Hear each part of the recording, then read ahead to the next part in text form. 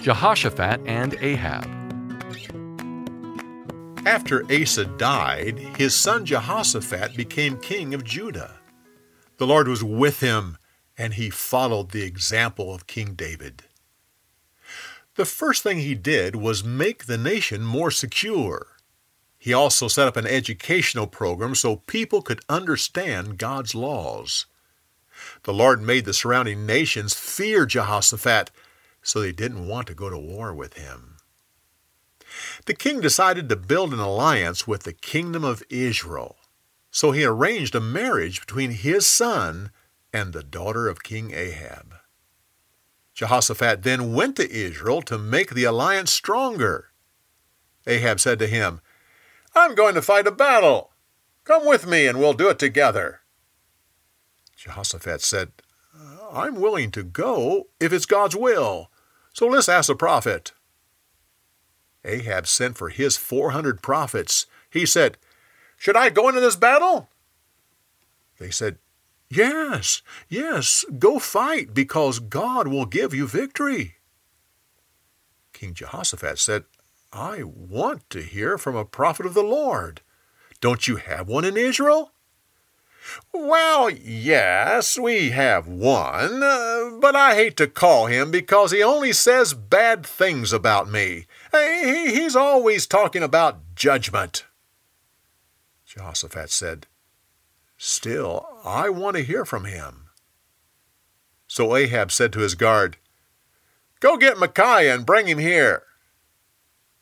As the guards brought the prophet in, they said to him, "Everyone else is saying good things about the king's plans, so it's best to go along with them." He said, "As there's a God in heaven, I'll say what the Lord tells me to say." When King Ahab saw Micaiah, he said, "Tell me, should I lead my army into battle, or should I stay home?" Micaiah said, "Oh, you should definitely go. You'll be successful." Ahab glared at him. "I've told you over and over again, always tell me the truth. What does the Lord really say about this battle?" Micaiah said, "I see Israel scattered like sheep without a shepherd. Their master is dead." Ahab turned to Jehoshaphat. "See, I told you, he only says bad things about me." Micaiah said, "Hear the word of the Lord. I saw God sitting among his angels. He said, 'How shall I get King Ahab to go to this battle?' The angels had various ideas. Then one spirit said, 'I can make him go. I'll become a lying spirit in the mouth of his prophets. He'll believe them and go into battle.' So that's what he did. Listen, the Lord wants you at that battle." One of Ahab's prophets walked over and slapped Micaiah. Ahab yelled at his guard, "Put this man in prison! Give him nothing but bread and water until I come back from battle." Micaiah yelled at the crowd, "Everyone listen and remember, I'm not a prophet of God if the king comes back from this battle." Both kings went to the battlefield. Once they were there, Ahab said to Jehoshaphat, "You can wear your royal robes, but I'll disguise myself as a common soldier." The battle was fierce. The opposing army was focused on killing Ahab, but they couldn't find him. At one point, they thought King Jehoshaphat was Ahab.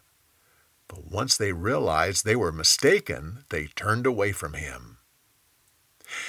Finally, a man shot an arrow into the air without aiming. It hit Ahab at a joint in his armor. He yelled, "Take me off the battlefield! I'm wounded!" Ahab watched the battle propped up in his chariot. He died as the sun set in the west.